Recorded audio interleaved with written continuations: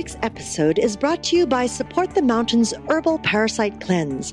This formula targets the small and large intestinal tracts and larvae, the most broad-spectrum formula available today. 100% organic, formulated by Dr. Mikio Sankey, author of the Esoteric Acupuncture series. For 10% off your first bottle, visit shopyogahub.com and use the coupon code CLEANSE at checkout.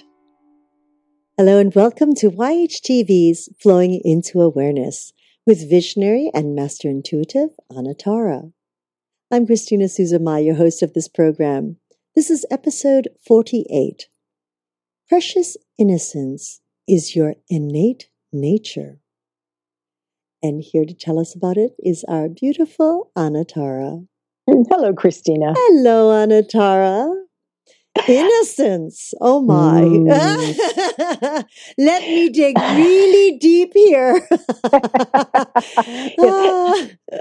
How long ago did you feel innocent? Oh, a long, long time ago. I suppose what I'm after here is for all of us to see how this precious innocence that I'm going to describe is not something that disappears with life experience. And it's not something that disappears because we've been challenged by a lot of things or because we've had to, hide it or remove it from the surface of our beings. But that the innocence that we come into this life with is really our innate nature. It is really the beginning of who we are and always can be if we find out how to let it thrive. Yeah. I wrote a few things about this subject, and I'm just going to read them to introduce the way I'm looking at innocence. Are you familiar with innocence? Pure, beautiful innocence. The part of you that has been untouched by pain and fear? Your precious innocence. The vulnerable places within that feel challenged or threatened when unkind words or thoughts are directed at you. Discover your precious innocence. Rediscover your precious innocence. The part that wants harmony and peace around it so that it can bring through the best of who you are and therefore the best of all of humanity. Oh, when I think about that innocence, when I think about how tender and vulnerable and very precious it really is, I feel like I myself want to surround myself with a bubble of light, a bubble of warmth, a bubble of comfort. When I think of my own innocence, this innocence that I'm talking about, I think about the times as an adult still that when someone is unkind to me or jumps in with something that doesn't feel acceptable to this precious part of me, that I still put up barriers, that I still want to put a shell or a wall around this innocence so that it feels safe, so that it feels that the world is a good and a safe and a lovely place to be in. As tiny infants, and we've talked about being infants before, our innocence is right on the surface. This essence of being is so wide open and so unknowing of the difficulties and challenges and shutdowns that start to occur for us, even as little innocent babies, that it's bubbling at the surface. It's wide open, wondering what's up, wondering what's happening around us, and looking for a reflection of itself.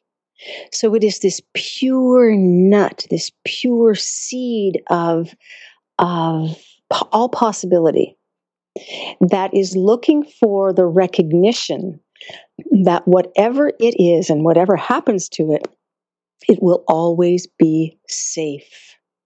That the inquisitive, open, wanting to see, wanting to know, being love and wanting to love parts of us, they want to know that there's a place for them, for us, for our innocence to fit into the puzzle of life.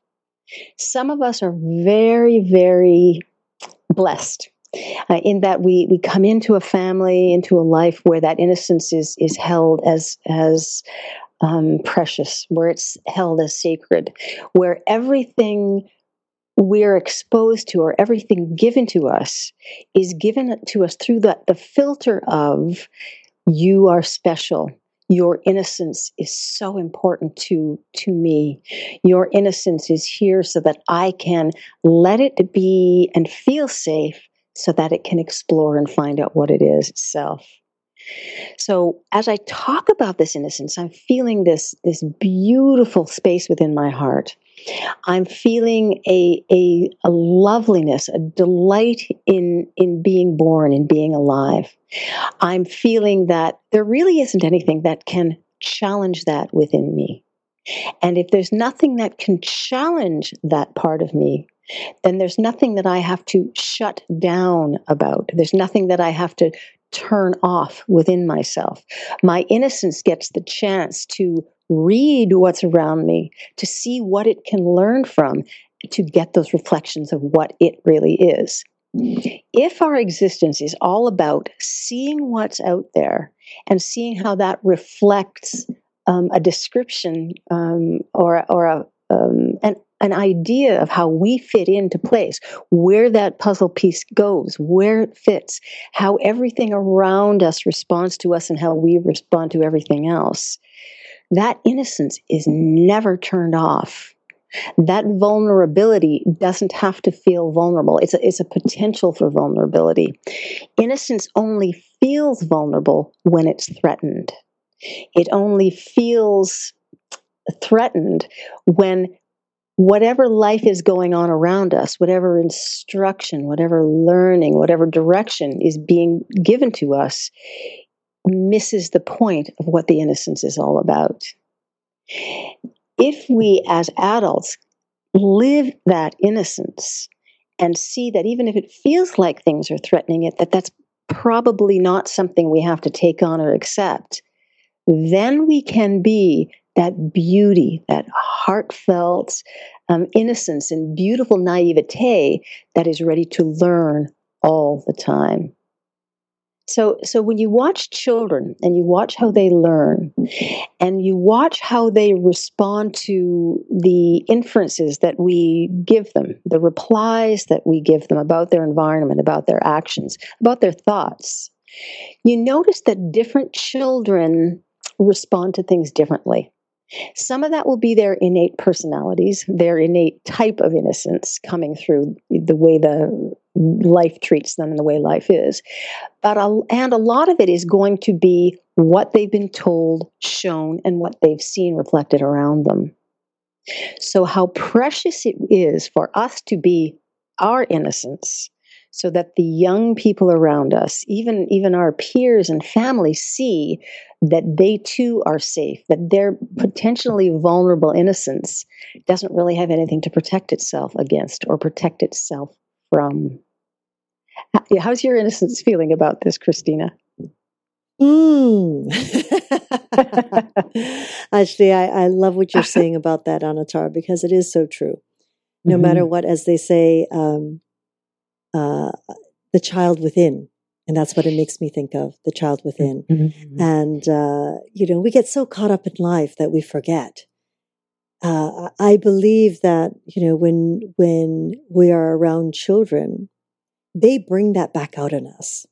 Whether it be children and sometimes even the elderly who have sort of reverted back a little bit to that innocence of their childhood, really, like that their little prankster mischievousness, and it's so sweet to see it come back around.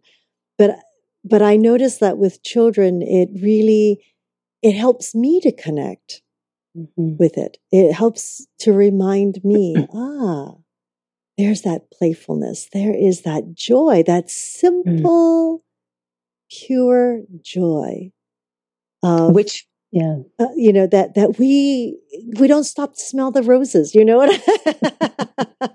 where they do, right? Even in a piece of dirt, they'll pick it up and go, "Hey, how cool is this?"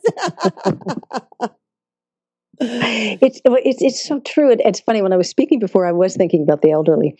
I've spent so many years working with the elderly, and fostering and supporting their innocence, the innocence that returns when their minds start to forget all of the tendencies and protocols that they took on to survive their lives. Yeah. So there is that innocence, the innocence that's in an animal, the innocence that's in a child, the innocence that's in the elderly, that we in some of those middle years seem to put aside because it seems like it's going to be more important to play a specific kind of role, which would challenge that innocence if we allowed ourselves to feel it.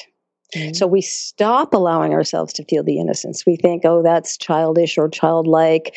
That's not going to help me succeed. That's not going to get me anywhere in this life. And what if getting somewhere is really going to happen when we can become and stay innocent, when we don't fear the feelings of vulnerability that come up through innocence? Now, the only reason that vulnerability is challenged is because the world becomes a very hard place. Hard facts, hard, fast rules, protocols, and ideas that we tend to take on to describe who we are and how we may or may not behave, what we may or may not need or want or take on.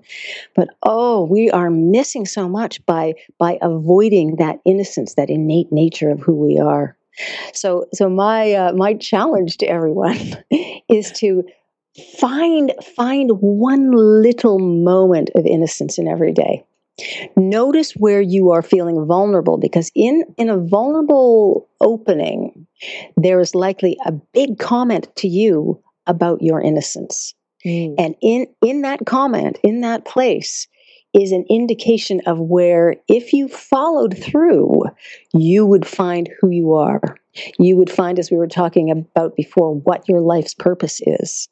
You would be so far more connected to your truth and your reality that you're here on earth to express and enlighten. You would find that part of you that you are entitled to be innocent. Unsullied, untouched, uncorrupted, just innocence. I like it. Bring it on. Then we can really party. And it'll all be about dirt and joy. There you go. Oh, wonderful, Anatara. Thank you so much for this moment of really reflecting who we really are inside. And accepting it, really. Exactly. Thank you. And thank you to each and every one of you for joining us in this new platform of education and information. We're grateful for your continuous support, and we look forward to hearing your feedback on how we can serve you better. You can connect with Anatara by following her on Twitter @Anatara, and of course through her own website, anatara.ca. anatara.ca. Please feel free to ask any questions or make a comment simply by scrolling down on your screen and typing it into the comment box. We'll make sure that Anatara receives it and sends you a reply. Or if you're listening to this through a podcast, you are more than welcome to call us directly on our line, which is 818-LETS-TALK. 818-LETS-TALK. We look forward to hearing from you. And until next time, namaste.